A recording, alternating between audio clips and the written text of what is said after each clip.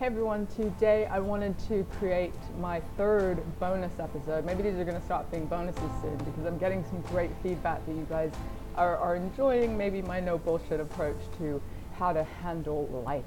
And so today I want to talk about relationships and dating, Sex and the City, that sort of thing. And I've been avoiding this topic because obviously these things are personal, but equally I've sort of been on this interesting journey over the last 2 years.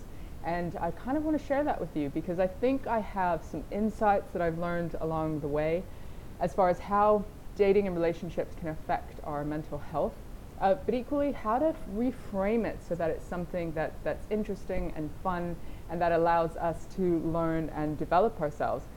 Because there's so much out there at the moment which is like either conditioning or it's fear based or these broad statements of like there's no good men out there, or all women are high maintenance, or in this day of technology, it's so sort of throwaway culture around dating. But really, there's a different way that we can look at it, and I can see that the people that are kind of using it to their advantage and are having fun with it kind of have a reframe on this whole dating thing. So here goes. I'm going to apply some personal experience, some psychology, and hopefully some insights and coaching kind of steps that you might want to try on or apply to you, try on for size really. So, reminder of my story and why this is interesting for me. So from the age of 22, for 13 years, I was in a monogamous relationship. So I was raising my kids, I didn't have any sort of view that a relationship could be any different from that. And we were happy enough, and life went on, and this isn't about analyzing that, but anyway, it ended in divorce about 2 years ago. So I learned so much from that relationship, but basically I came out, my friend sort of joked that I was doing my teenage dating a little bit late. So as you can imagine, dating from like 18 to 22 for me revolved around partying. Things sort of happened, and then I just had more anxiety about who I was, no real identity, latched on to other people's versions of who I should be. And there's just a different, you experience dating differently at that age than you can do when you're more of a kind of mature, evolved human being. At least, that's what I was thinking. But I leave this marriage 2 years ago. The whole world of dating has changed, right? So technology does mean that at the end of your phone you can begin swiping, and you have to base things on this immediate gut instinct about attractiveness versus depth versus non-serial killer versus, you've got to kind of weigh things up in a very different way than just that human to human connection that I remember occurred back in the day. You just kind of hang out, dance perhaps, drink booze, and perhaps fall into bed with each other, which is also not the best foundation for long-term relationships. So as much as I'd evolved and learned from the perspective of my career, what do I want, how do I feel the fear and do it anyway, and put myself out there in different ways to enhance my career fulfillment, I'd never had the opportunity really to practice this same way of thinking to the dating game. So here I am. How old am I now? I'm 38, 37, 36, 35, whatever. And I'm thrust into this world. I say thrust. I was quite excited to be like, when my girlfriends would talk about how the troubles of the online dating world, I'm just like, God, that sounds exciting. God, it sounds like, something that I sort of missed out on, and didn't act on it, but certainly had that thought in the back of my mind. So I very quickly set up some profiles and put myself out there. And I thought, let me apply the same skills and learning and goal setting type stuff to dating as I had to some of the other things. And by that I mean I didn't have this like target end game in mind, which I've never had in my career either. But I put on this lens of curiosity and experimentation and kind of going, hey, I don't really fully know what I'm looking for or what that end game is. So people who think that anyone has the perfect 10-year plan, I think that's actually pretty rare, or that we know exactly what we're looking for. I think that's pretty rare. I think what we do have is an internal drive and a push to continue searching. We know where it isn't, and so we reject and we thrive and we test things out. And so I thought, let me use that same knowledge. Having said that, my first date post-divorce was terrifying. Terrifying. I'm like, I don't even know what guys look for in women anymore. I don't know how I'm supposed to behave. Can we just chill? What are the expectations? There's so many sort of stories out there. And I didn't want to like get murdered in London, right? So safety, women, we always have to think of those kinds of things. And I went on a lovely date with a lovely human who was quite sort of sensitive and sweet. I seem to attract these sorts of people. Held my hand on like a long walk, and I had the teenagery, like fluttery, like, ooh, this is so exciting thing. And eventually, okay, let's be real. On the second date, because I was quite eager to get this whole thing over with, I went to his place and we had slightly awkward teenage sex on the sofa. And he walked me to the station, which was all very gentlemanly of him, and I burst out in tears on the tube ride home.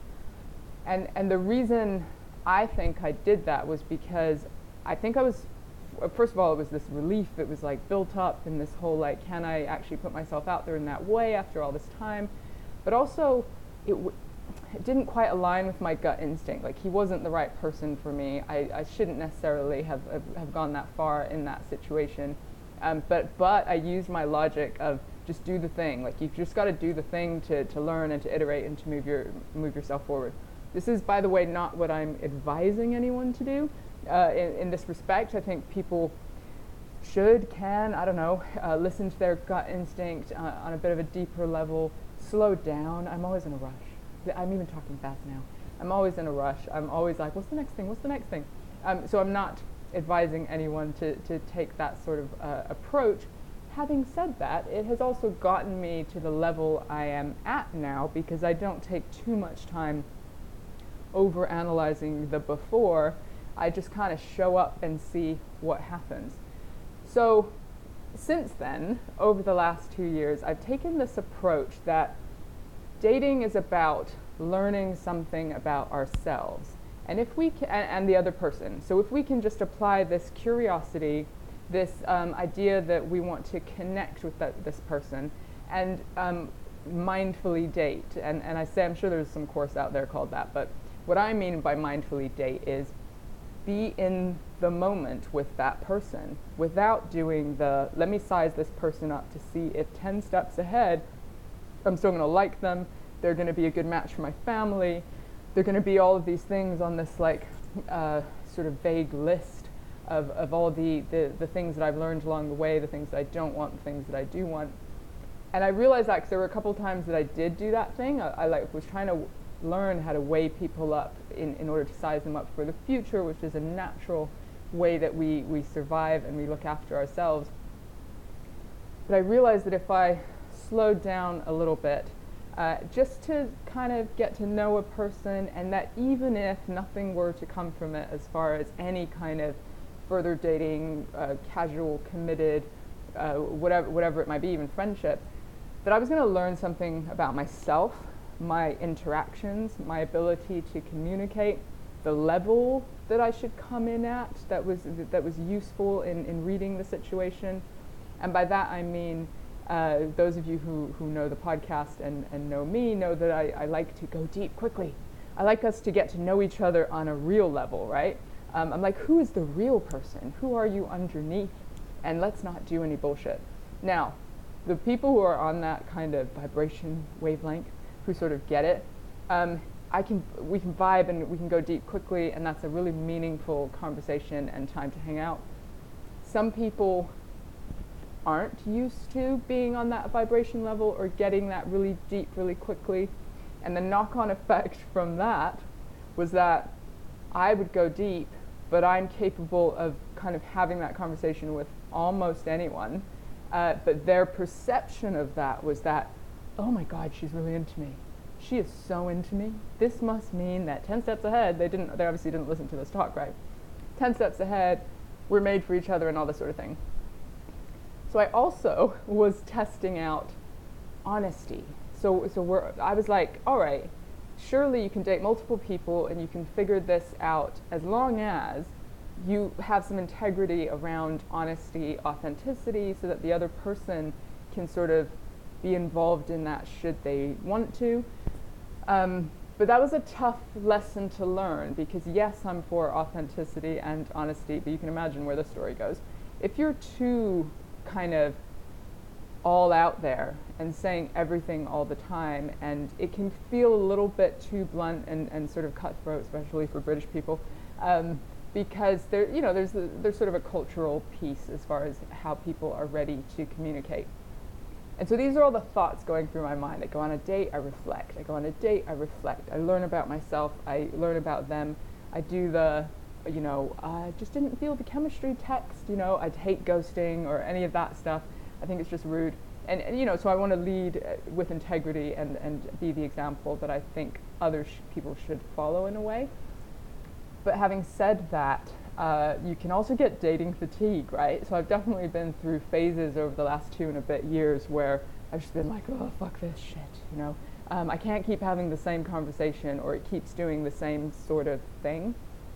Which brings us to the excellent learning point of triggers. And I say triggers kind of in a loose way. Like, I don't fully buy into the paranoia that anything that we say that could be wrong around mental health could trigger someone. Ultimately, the person being triggered, if we're self-aware, need to take some responsibility for understanding that something's being triggered, and then learn to do the things that we need to do to look after ourselves within that triggered state. So that's just the thing around triggered. But I certainly learned quite a few things about my own triggers. And so that I can understand this process of what is it, and then what do I need to do. Now, one of my biggest dating triggers, who knew, was, I moved around every year of my life growing up. I was just constantly moving, right? And so there were a lot of goodbyes. There was a lot of loss. There was a lot of not knowing, it wasn't sort of allowed to process those endings and those goodbyes and all that sort of thing. So even though I understand that about myself, I've never been able to test this theory through dating. So there's something really important about the dating process, regardless of whether you find the one, let's talk about that in a minute, or if it's that long-term committed relationship.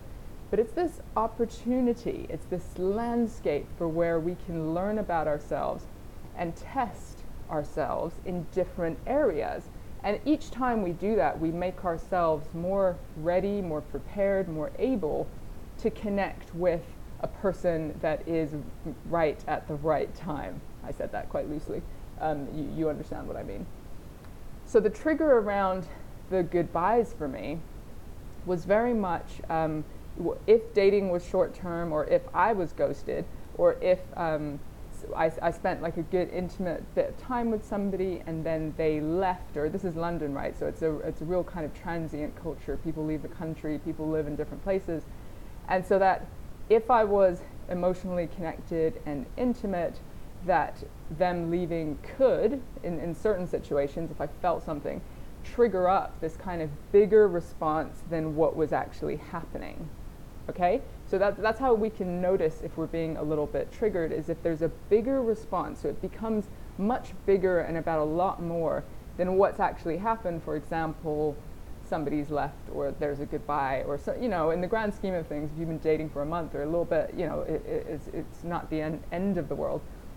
But if your emotional response is through the roof, the question to ask yourself in reflection is, what could be going on for me? We see the world as we are, not as other people are, right? We see the world from our own lens.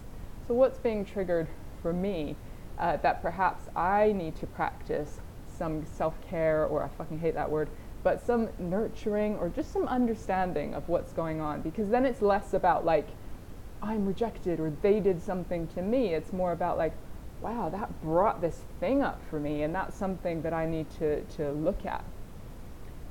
I also noticed that the times where I have fallen apart connected to dating, so just felt distraught, or there's been a breakup, or something's happened.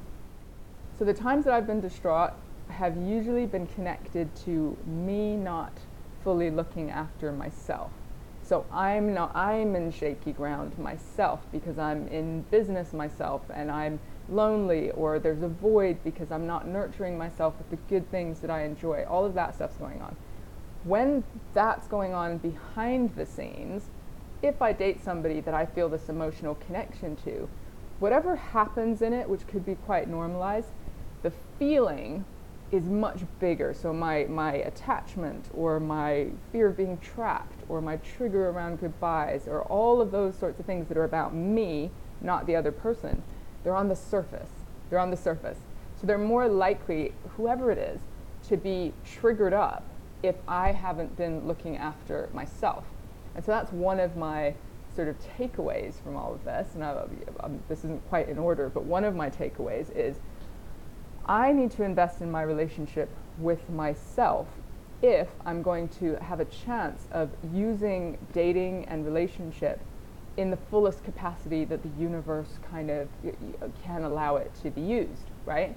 So if I am mentally healthy, if I am looking after myself, if I am having the conversations that I need to have with people who get how my brain works, right?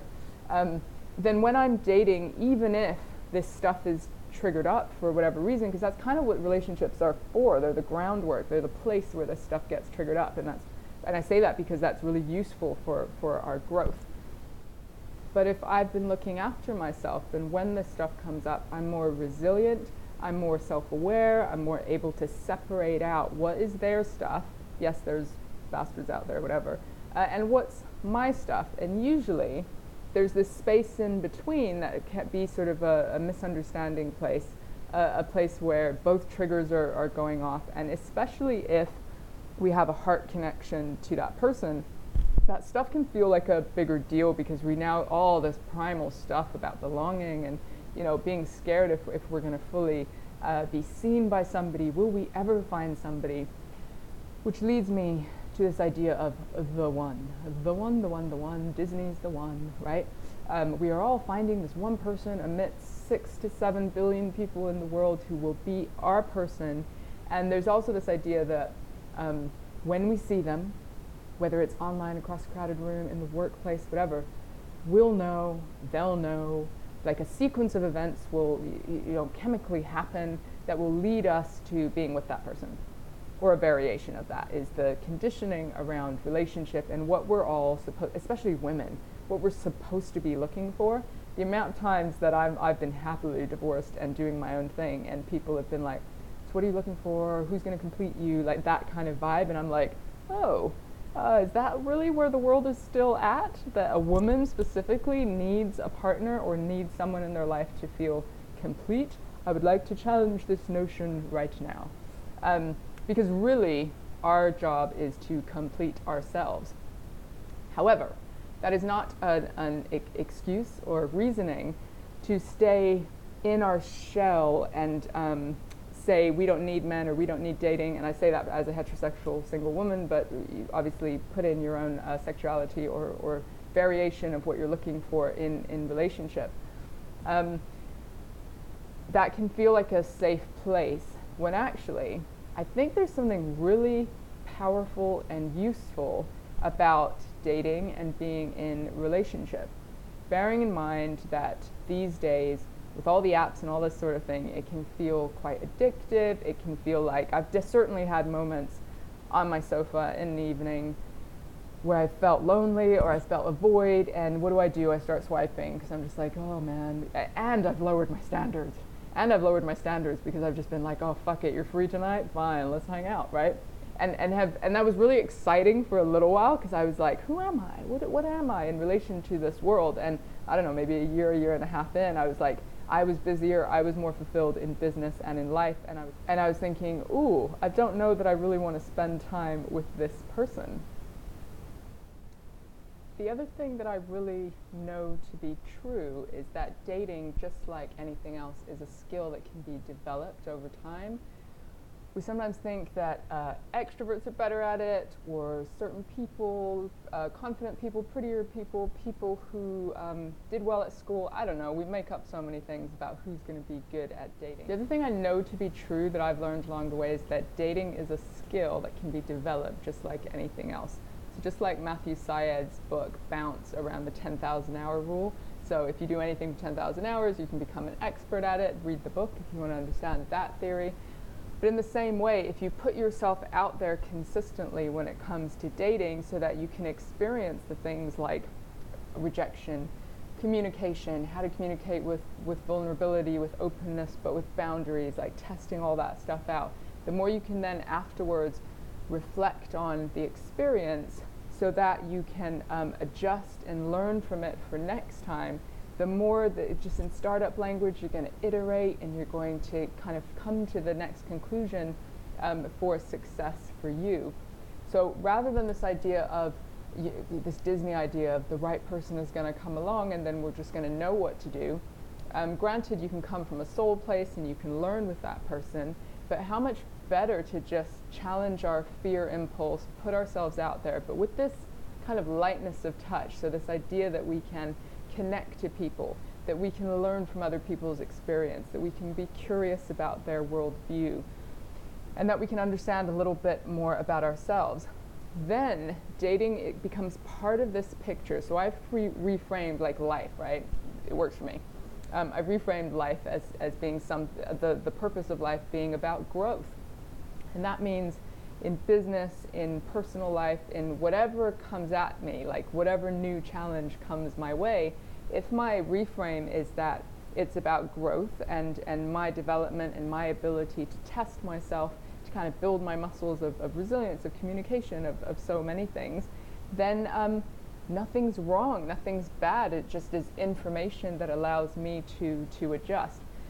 Now, remember the story at the beginning where I was crying on the way home from my first dating after being divorced? This hasn't just been a smooth and easy and perfect ride. The bumps along the way have certainly been when I haven't been looking after myself and I've been looking for someone else to fill the void.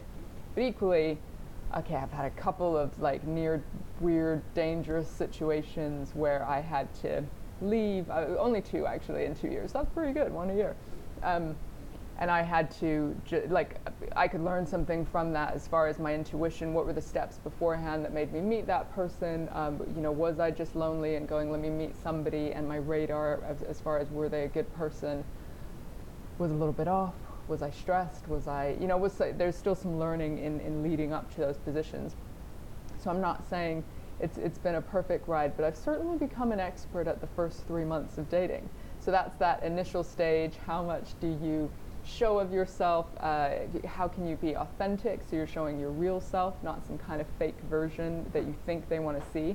That's kind of liberating. That's what's liberating about dating a little bit older. It's like, I don't really give a shit, really. I think if it's all data that I can learn from, then it almost doesn't matter. But there's learning, there's an opportunity for learning at each and every stage. So I've enjoyed a lot of the journey. Some of it's been painful. Some of it's triggered stuff up for me that I've then needed to look at and learn. I realized that based on being raised in a commune and then raising kids through my 20s, that I had this fear of being trapped. So it's like this irrational, even though I'm solvent and self-sufficient and independent and all the things free that I've been fighting for so long, when like a commitment conversation comes into play, I have been known to freak out just a little bit. And that's very much from an internal trigger around feeling trapped or feeling like if I am in a relationship, it's going to take away some of my autonomy or freedom or the things that I've fought for a while. And I'm now at the stage where I realize that to get to the next level of learning, intimacy, and growth, I need to challenge that bit, and perhaps I'm more ready for a relationship than I thought I was. Also, dating has so many different angles these days. So there's polyamorous, there's so many different ways that people bend their continuum of sexuality and experiment with things. And I certainly explored some of those communities as far as, well, maybe this isn't just a fear of being trapped. Maybe it's because I think there's a new way of doing relationships, and maybe it isn't the old school sort of monogamy, one person forever sort of thing. So I've explored a little bit of that, bearing in mind anyone who was raised in a free love, hippie commune knows that that's a little bit of a step, because I can attach that kind of freedom to darkness as far as where, you know, the commune sort of led when it came to free love and all the rest of it. But it was more from not from a liberal sexual place, but more from the ability to connect deeply with more than one person. And I'm thinking, surely it's okay in this day and age, and would make sense to find deep connections in different ways. There was certainly a time when I was dating 3 guys, yes, 3 men at once, judge all the way, do what you need to do. Together they just made the perfect man, right? So the emotional, the situational, the practical, the sexual, like just different parts came out from different people, and certainly worked there for a little while.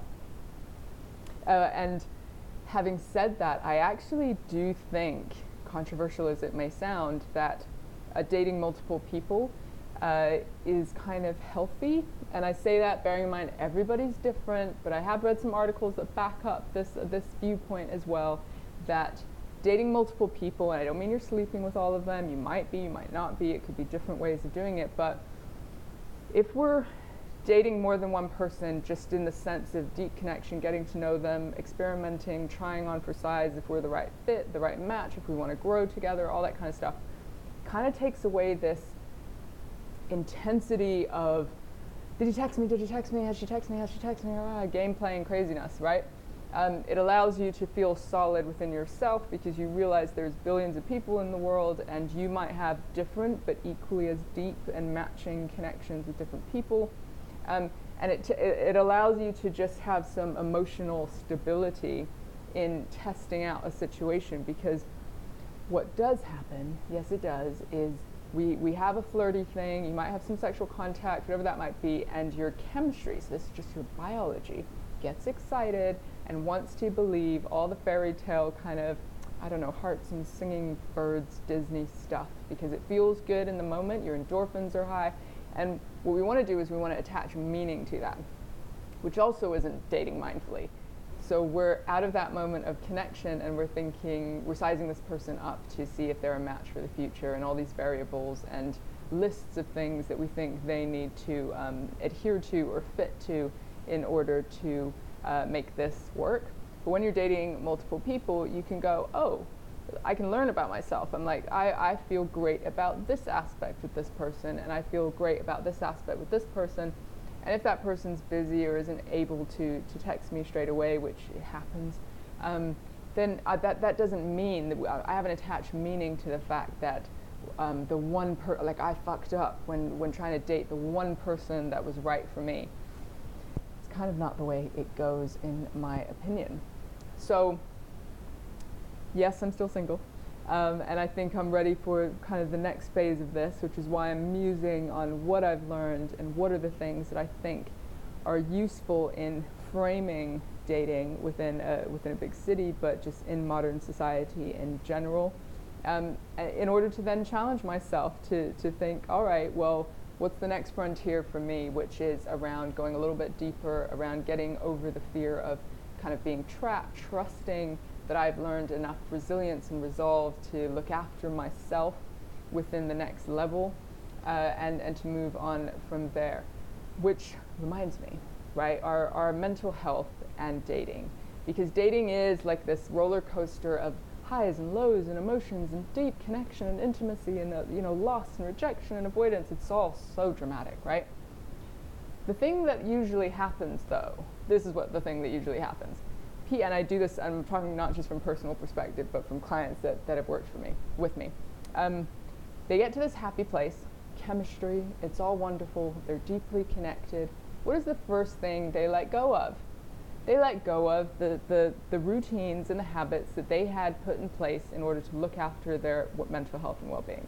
So if they did the yoga class, or if they did the walks on their own, or the reflection, or the journaling, or the music, or the connections with different people, therapy, whatever it might have been, often slowly, or not so slowly because they think they found the one, they begin letting go of some of those routines. And then as soon as there's a bit of a tricky, does he like me, does he not like me, does she like me, well, you know, the kind of questioning thing, it's like our stability is just off.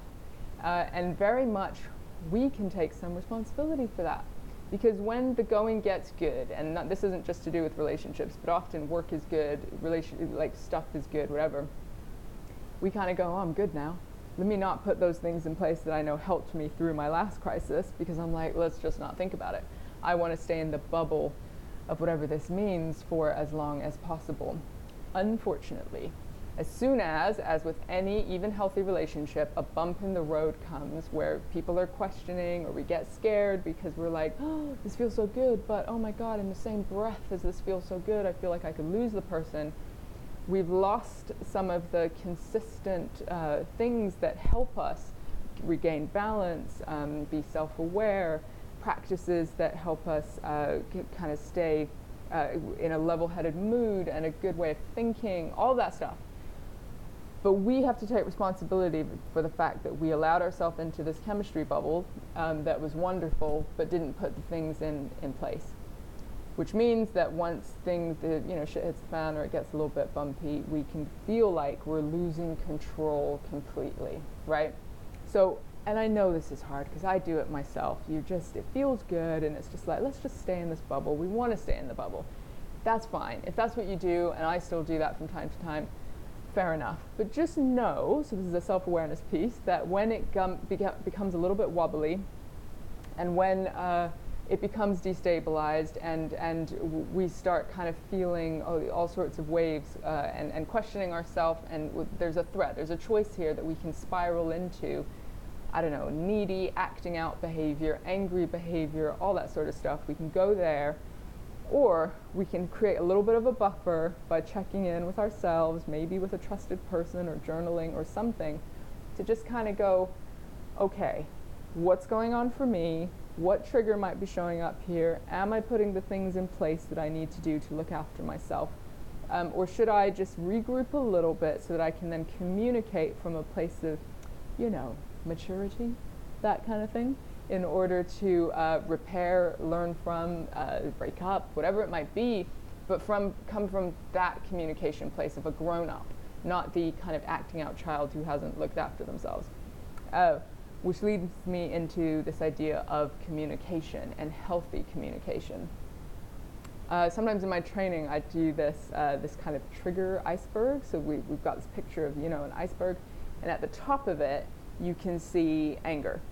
That's an obvious one to put there at the top, but put in there like passive aggression or stonewalling, or what is the obvious thing that we do when we feel a little bit insecure and a little bit destabilized? What's that thing? So that's the thing that you can see above the water.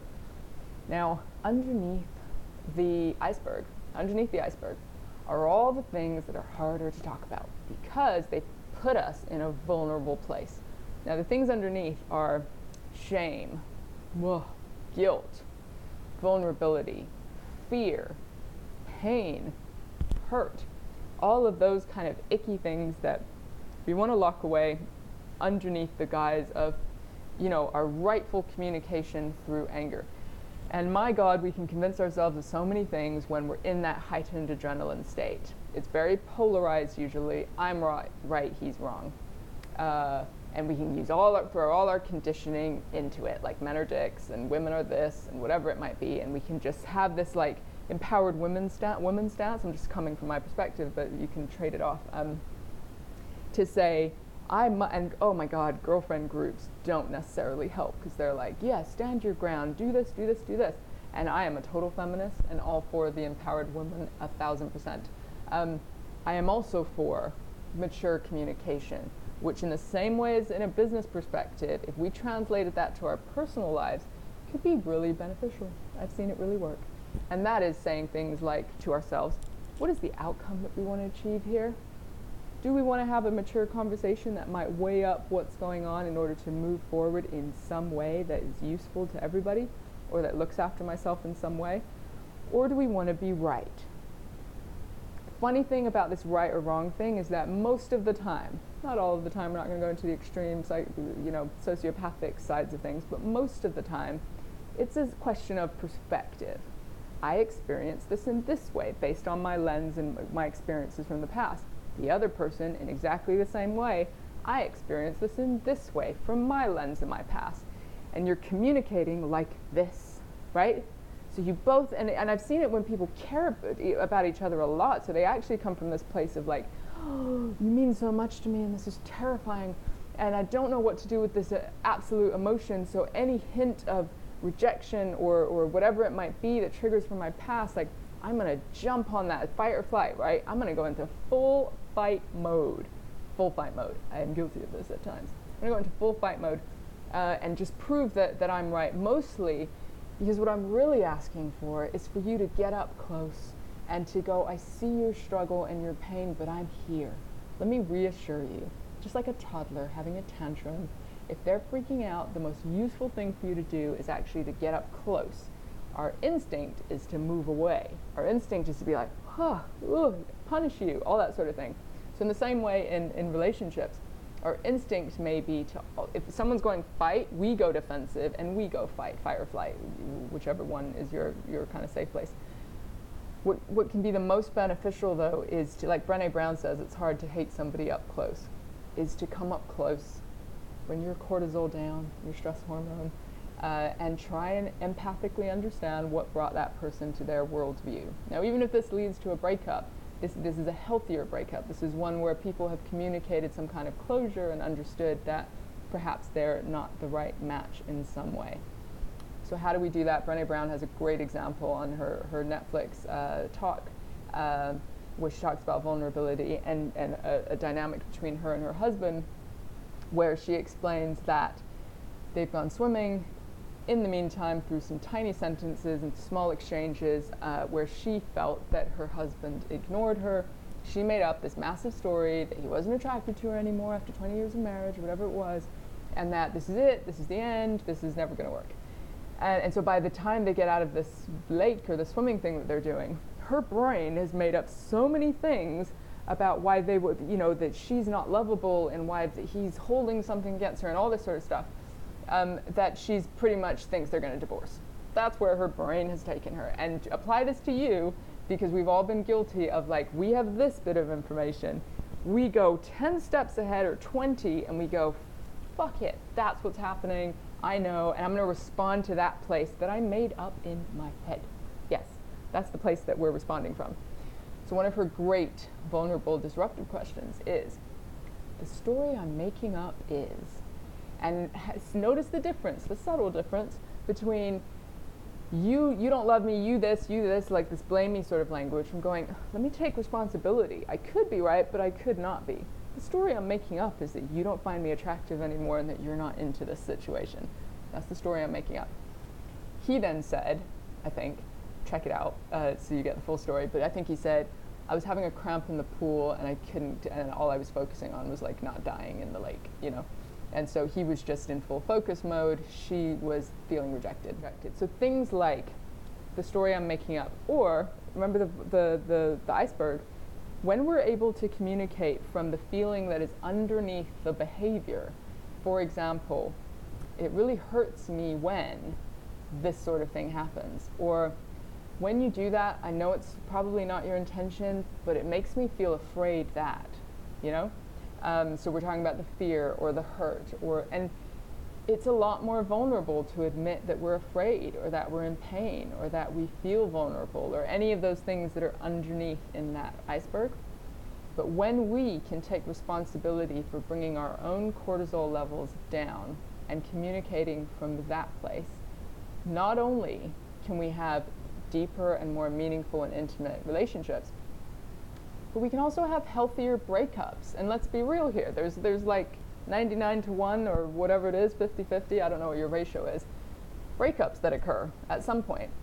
Now, I'm quite proud of, after the 2 years of divorce, bearing in mind that it was sort of messy there for a little while. We had 2 almost teenagers.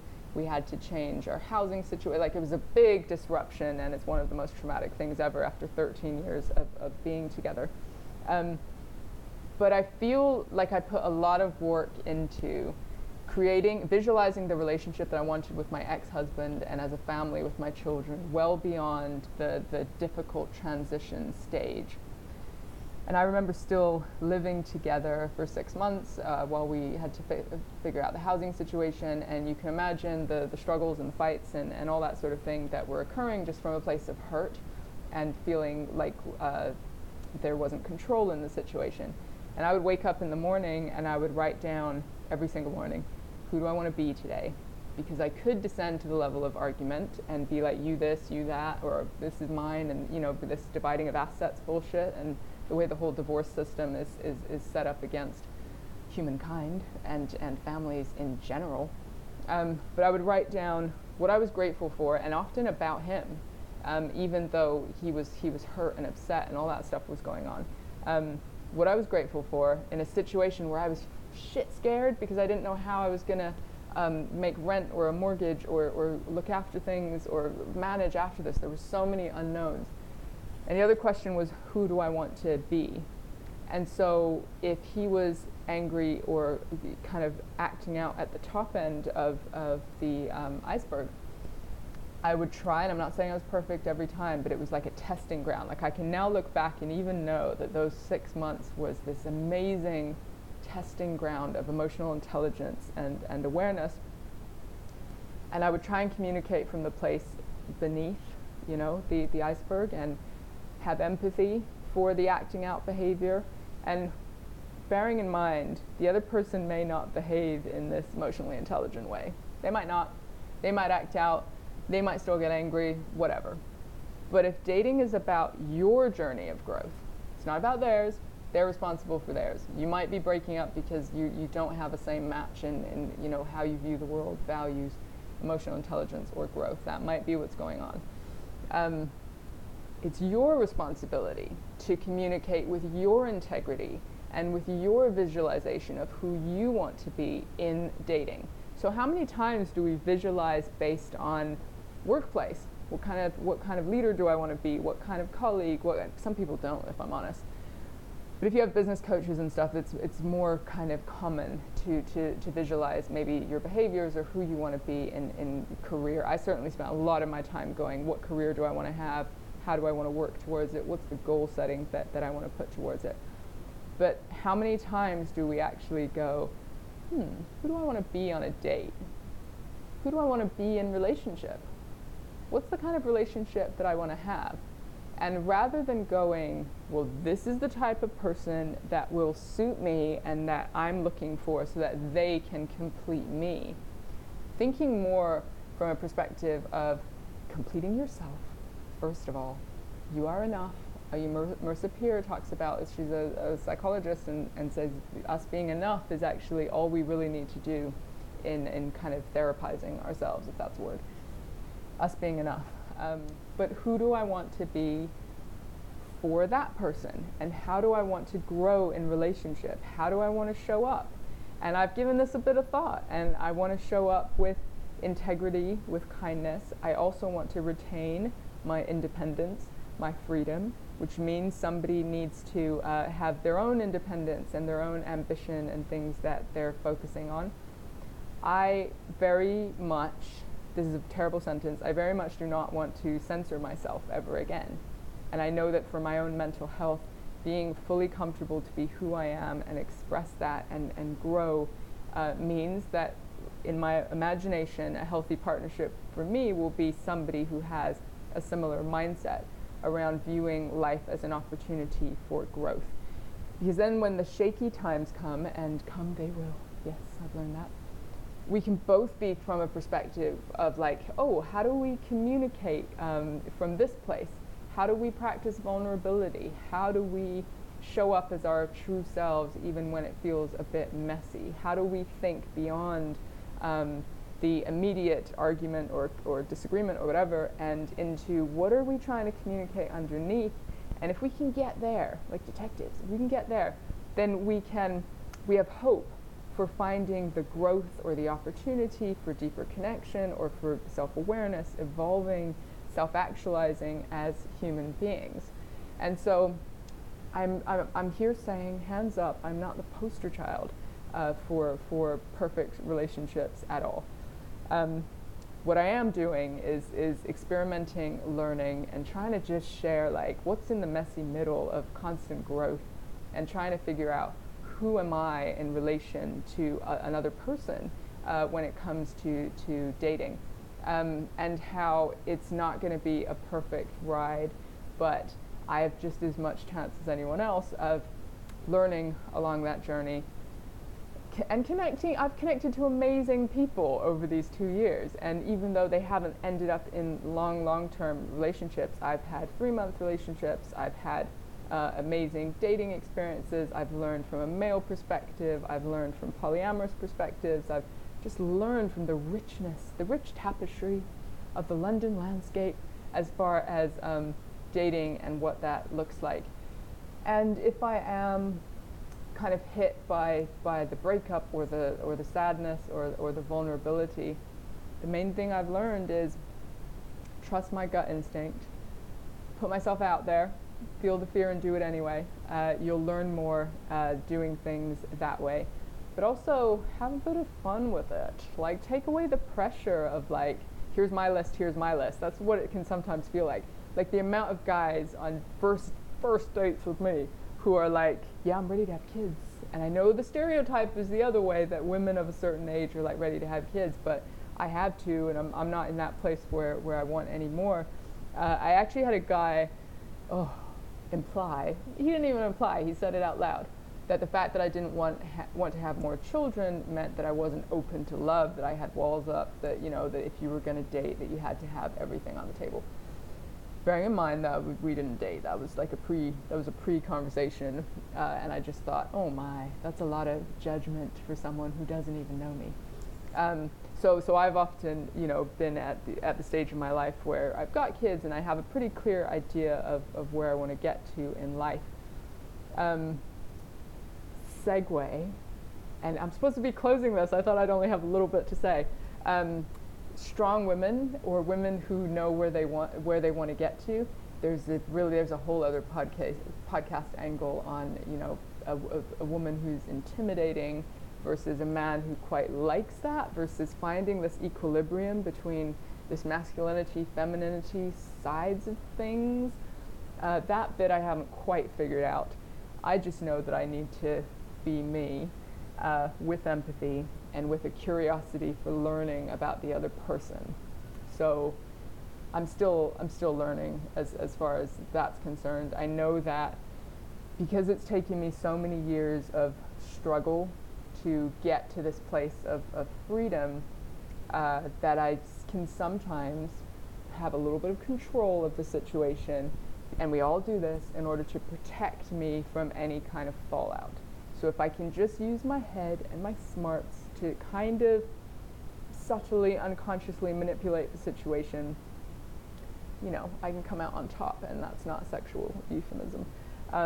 It's more that I've been left many times, and I don't mean in the dating game. I mean, my dad's not in my life, my stepfather.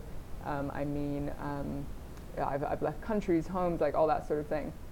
So I can certainly be guilty of the let me leave them before they leave me thing. Let me leave them before they leave me. You guys know who you are when you're just, you realize afterwards probably that you've done it. It's not a conscious thing in the moment. In the moment, it's a very valid, you can give yourself, your brain can just make up the perfect, factual, logical list of reasons of why you need to push that person away. And that's actually another example of the top of the iceberg, is going, oh, you're this, you're this, you're this. Therefore, and go see some girlfriends or guys to reinforce that thinking, push that person away. But deep down, like if we're really self-aware about this, we're doing that because that feels more powerful and easier than kind of holding the space and seeing where it goes. Because that can be scary, because it kind of means if you give your heart or your soul or whatever you want to call it to the situation, and they call the shots. Now for me that can be pretty scary. So in conclusion, thank you so much for listening to my third bonus rant on relationships and sex in the city. We'll have to go deeper there at some point. Um, Communicate from a place of vulnerability. Experiment and know that all of this is about learning. Have fun with it, but equally know that you investing in yourself is the biggest investment that you can make to a relationship. That was a good sentence. I can't even believe it came out so well. It's been a long day. You investing in yourself, me investing in myself, is the best investment in making any kind of relationship successful. It's just how I feel. It's just what my experience tells me, and what my experience of working with other people tells me. That when we're in a healthy place, we're less likely to act out. But equally, relationship is an opportunity to evolve. It's what it is. A relationship. So when you're in relationship, and friendships, romantic, but particularly romantic relationships, there's this particular opportunity for growth and evolving. So next time you're in this situation of like, for fuck's sake, I keep dating the same guy and the same woman, and the same thing keeps happening. Turn that mirror on yourself. Turn it on yourself, and just be like, all right, if life is about learning, what am I missing?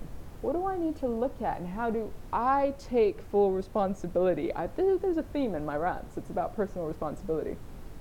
How can I take responsibility for the growth of this relationship, or the stability, or the opportunity for me to work through? This guy is an opportunity for me to work through something. I can now be grateful for this human, even if it feels a bit toxic or it doesn't feel quite right. They're giving me a gift. That person is giving me a gift and an opportunity to work through something and grow. Now the flip side, I don't want to end on a shitty note, and I'm not going to, but the flip side is, when we don't look at relationships as a place for growth, when we're not looking through a self-awareness lens about our own personal responsibility, the thing that can happen is oh my God, I know these people, they come to me for therapy. We can stay stuck in a toxic cycle of mediocrity, where we know that it's not quite right for us, and we know that it just doesn't feel right, and we're stuck in some shitty, sludge that we grew up in, that's being triggered over and over again. That's the flip side. That's the sad side. And I see it countless times, that people are just stuck and tell themselves, there's no way out, I wouldn't be able to survive on my own, oh my God, this one. Isn't every relationship a bit shitty? Isn't that just part of relationship, that it's a bit shitty, so you could just like accept it? I probably hate that statement more than any. And yes, every relationship has its challenges and its opportunities for growth. You guys are gonna hate me for this cheesiness, but every relationship has that. But it's my responsibility to want what I want, to work on myself, to be the right person within that situation, to level myself up so that I can meet my own equal that is also willing to look at this for growth. Like, take some fucking responsibility for your relationships, right? Because we go past the romantic phase, and then maybe we have the child and the mortgage, or whatever that might be, and people just slip into this like, well, this is the passive, what it's always supposed to be, mediocrity bullshit of sex once a week, and not talking about what's really fucking going on. That's the bit that frustrates me. It's like, we get into this fear place where we don't want to hurt the person that we genuinely love, so we don't say the real stuff. We don't real talk it, because we're scared that if we do, everything that we're attached to, that is our nice little comfort circle and bubble and all the rest of it, could dissipate. And Brené Brown's work, let me end on this, about going into the arena can be applied to relationships. And that is, when we take the risk and fully step in, and we don't know how it's going to go, and it's probably going to be messy and tricky, and we're going to mess up, and then we're going to come back and communicate, we're going to test stuff and whatever. When we're brave enough to go into the arena within our personal relationships, the benefit, the magic when we get through the messy stuff is just, it's what makes life worth living, right? It's deeper intimacy, it's connection, it's growth, it's learning. It's just this beautiful place that means that I'll probably, the human condition is that we're pushing towards connection in some way or another. So whatever it looks like get away from the traditional view of, you know, what a relationship should be. Whatever it looks like, look at it as an opportunity for growth. I, for one, am still quite excited by the dating that I'm currently doing, and the people that I'm learning from, and the opportunities that I have to just put myself out there, because as soon as you think you know, there's something that you don't know. And I predict that I've now put this bit of learning out there as if I'm some kind of expert, that I'm probably going to be hit by a bulldozer pretty soon with some kind of relationship heartbreak thing, just so that I can come back fully vulnerable and be like, yeah, I thought I knew what I knew, and then there was this next level of crazy, and I don't know what I know, you know? That's real talk. All we can do is show up as who we are and what we know right now. And in 3 months and 6 months, when I come back to you on the topic of relationship, you know that this is going to be different, but the undercurrent that I do know is that if it's about growth, then that's what it's about. Until next time, please do comment about your relationship challenges. Do you think relationships are about growth? What do you think relationships are for? What's the purpose? Is it just biological, about making procreation and making kids? Or is it about something higher, something that allows us to evolve into greater consciousness? Thank you so much for listening to this relationship rant. I hope that some of what I've said has resonated, or that you will go and practice the vulnerability conversation that's underneath the acting out top of the iceberg. Thanks for listening.